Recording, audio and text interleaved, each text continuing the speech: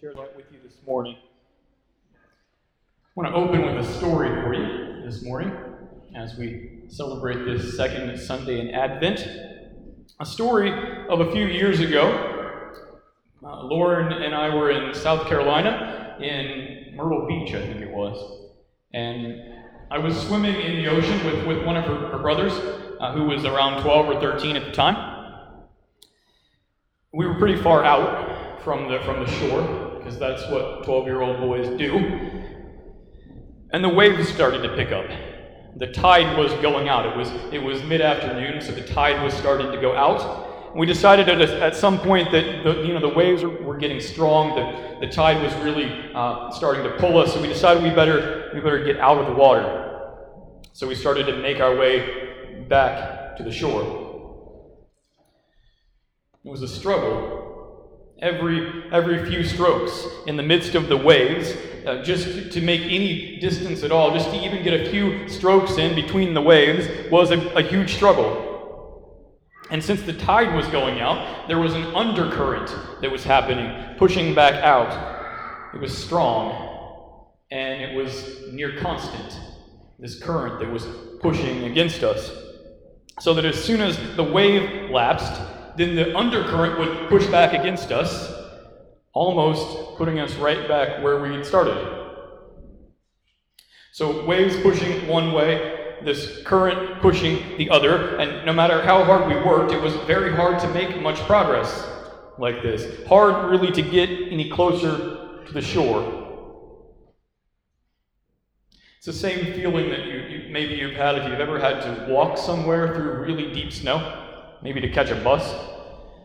You can watch it as it leaves the stop, right? Maybe same thing, having to walk over ice. What's that like when you have to walk through the deep snow, or maybe on ice that doesn't really want to let you walk anywhere? What's that feel like? Scary. Feels like your legs don't work right anymore, doesn't it? Each step becomes heavy and difficult, slow and taxing. Never seem to make any progress or get any closer to where you're going. You work twice as hard, but you get half as far. This John the Baptist Sunday that we're experiencing together today, it's maybe my favorite Sunday in the whole church year. I mean, obviously Easter and Christmas and this kind, but maybe this one is my favorite in the whole year because of this word that John has for us. The kingdom of heaven is coming near. And John points to that. But I kind of think sometimes when we hear that, the kingdom of heaven is coming near, sometimes it can feel kind of like battling the waves. We're trudging through the snow. Like we're working really hard, but not really getting there. First, a little bit about John the Baptist, for those who may not be familiar with this story. John comes in the desert, and he comes wearing this camel hair garment that we read about. And Matthew includes these details, seemingly random, unimportant details, but he includes them in this message as a signal for the people of Israel. Look at these notes from the books of 1st and 2nd Kings about the appearance and the behavior of prophets. 1 Kings 19:4 says, "But he himself went a day's journey into the wilderness, came and sat under a broom tree." And then 2 Kings chapter 1 as well. 2 Kings 1 is a conversation between King, I practiced this word, we're going to say Uzziah. It is not that, but it's close. A conversation between the king of Israel and his messengers, and what happened was he had sent his messengers to speak to a certain prophet, and they came back having spoken not to the right or the intended prophet, but to a different one. And the king wants to know, who did you talk to? So his messengers answered him. He said, the person we spoke to wore a garment of hair with a belt of leather around his waist, and he, the king, said, it is Elijah the Tishbite. These notes from the book of Kings, the history book of the people of Israel, show us that the prophets often did their work in the wilderness, away from towns, just like we saw in that first passage. And so this is a signal that John is a prophet. John comes in the place where prophets go. He comes dressed like the prophets dress. And so this is a signal for the people of Israel. They haven't seen one of these prophets in living memory. Remember we talked last week that it was 400 years since God had last spoken to his people by the mouth of a prophet. So they hadn't seen one in any of their living memory. So this is their reminder. But it's a little bit more than that. Both of those verses that I just shared with you, both of them actually refer to Elijah. The he in the first one is Elijah, who went into the wilderness, and Elijah who wore the hair garment and the belt. Both of these refer to Elijah. John the Baptist is dressing and behaving not like a generic prophet, but specifically like the prophet Elijah. And Matthew wants to point that out. Because remember what God said through Malachi. In our reading from a few weeks back, chapter 4 of Malachi, he says, "Behold, I will send you Elijah the prophet before the great and awesome day of the Lord comes."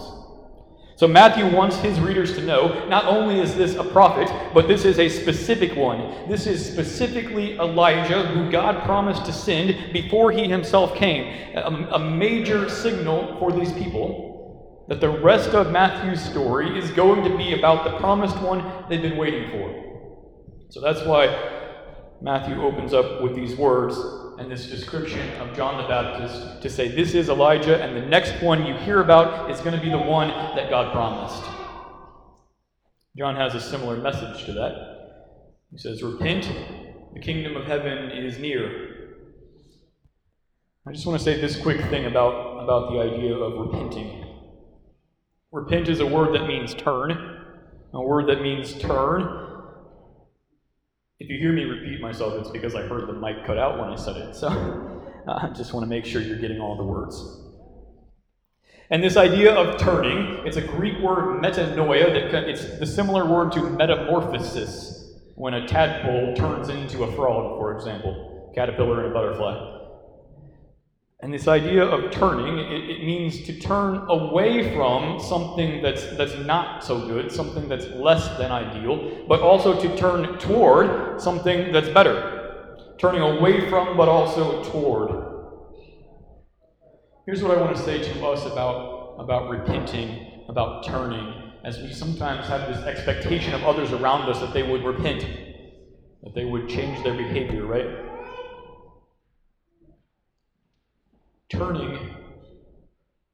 Turning something is often a slow process. Think of a ship or a train. If it's big or if it's going really fast, going in a new direction takes a great deal of time and effort and energy. So just keep that one thing in mind. If you're expecting someone to turn, to repent, to behave differently, maybe more like you feel a Christian or a church person should behave, keep that in mind. Turning takes time. And so they need patience and support and grace. But that's not where I want to focus this morning quite. What I want to focus on is the last part of John's announcement. The kingdom of heaven is near. When we hear that something is near, there's two ways to interpret that, right? You guys will recognize this when I say it. You're all intelligent people. Two ways to interpret that when we hear that something is near. One is that the time of waiting has almost finished, that the clock has almost counted down, right? And that sort of fits with our season of Advent, as we've been talking over the past few weeks, lighting more and more candles, maybe eating another chocolate each day from your Advent calendar. Anybody do that? One does. You should do this. It's fun. Tasty. In this Advent season, right, we're counting down days. We're counting down time until Jesus comes. And so this idea of the kingdom of God is near, like as in time, does sort of fit with our Advent message.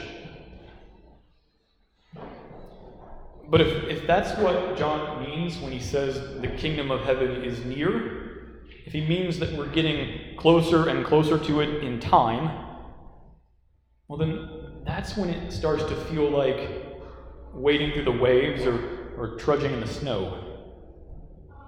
You ever feel that way? Like you're looking for, struggling toward this kingdom that God promises, but never getting much closer to it? Like it's out there in the distant future somewhere, but nothing you can do brings you any closer to it? If that's what John means, that the kingdom of God is a point in time that will come in the future like Christmas Day comes after Advent, then it doesn't much matter if it's near. Because Christmas Day, the day that Jesus came, is fixed on the calendar, isn't it? Nothing you can do will move you any closer to it. Every kid knows this pretty well. Even if you were to go home today and eat every single chocolate out of your Advent calendar, it would still only be December the 8th, wouldn't it? Nothing you can do can move you closer. If reaching the kingdom of God is like waiting for Christmas to come, waiting for the time to tick away, then we're fighting the waves and plodding in the snow, trying to get there. But nothing we can do moves us any closer, and we never seem to make much progress to it. You know this and you feel it. For example, every time friends and family hurt you and let you down, and your steps toward that kingdom God promises get a little heavier, or you have struggles and setbacks at work or at school, or maybe you fall into the same old thought patterns, the same habits, the same sinful behaviors, or the darkness of depression or anxiety crops up in your life again and closes you in again, or the people that you love get sick and pass away, and you get knocked backward a little bit, and it seems like that kingdom, those promises of God, when all that stuff is over with, it seems like we're just not getting any closer to it. There are so many things that can make our way in this life slow and taxing and difficult. And if this kingdom of heaven is a point in the distance, like waiting for the day of Christmas to arrive, it doesn't really matter how near it is, because it's never quite near enough, is it? We can never really manage to get close enough. And even if we didn't have all that other stuff weighing us down, even if all those other experiences weren't happening to us, the reality is we're broken and we're flawed, and none of us can get there on our own. So if that's what it means, that it's this fixed point in time and we have to trudge our way to it, it does not really matter if it's near. But here's something interesting that I learned about this word near. The kingdom of heaven is near. Something that changed my whole thinking about John's announcement, and I'm really excited to share it with you. Most of the time when we see this word used throughout the Bible, most of the time it doesn't mean near in time, like a clock ticking down. Most of the time it means near in space, near in location, as in close by. The kingdom of heaven is close by. Think back to Christmas when you were a child, or if you are a child, just think back to now. You went to bed on Christmas Eve, didn't you? And your living room was just the same old regular room that it had been all year. But you get up the next morning and the living room is transformed, isn't it? The tree is lit, Santa has come, the stockings are stuffed, and there's piles of gifts in bright paper. Think about that moment when that place is transformed, that place that had just hours before been the same old regular mundane place, now it's transformed. Think about that magic and that joy that comes along with that because of this transformation that has occurred. Your same living room, but now transformed by this new thing that has come, by a new reality that has arrived for you. That's what I think John has in mind when he says the kingdom of heaven is near. That's what I think he means. Not there's a place on the horizon for you to struggle toward and fight for. Instead, that the kingdom of heaven has now come close by to you. Heaven has come close to earth. And I don't know quite what that means. One scholar that I read this week as I was preparing related this to the Garden of Eden. Heaven and earth and the Garden of Eden very tightly connected together, right? God walks among the people. And so this idea of the kingdom of heaven is close by, relating it back to this Garden of Eden experience, is that this is a return to the very good way that God intended things to be all along. I don't know quite what it means theologically or philosophically, but here's what I do know for each one of you. It means God's kingdom comes to you. When you're weary, when you're tired, when your steps are heavy, your way is full of obstacles. When heaven feels like a far-off place and you'll never make it, God comes to you. He brings His kingdom, His peace, His protection, His joy, His hope right to you, right into your life.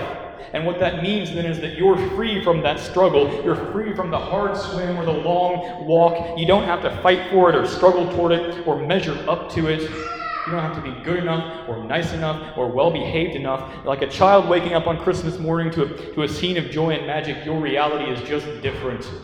Your world is transformed. Not by what you have to do, but by what God has done for you coming right into your life. He has come to you. He's come to you in the waters of your baptism, bringing the benefits of His presence, the benefits of this new reality. He's come to you in the waters of baptism, giving you His Holy Spirit. Look at these words in the book of Acts. Repent and be baptized, every one of you, in the name of Jesus Christ for the forgiveness of your sins, and you will receive the gift of the Holy Spirit.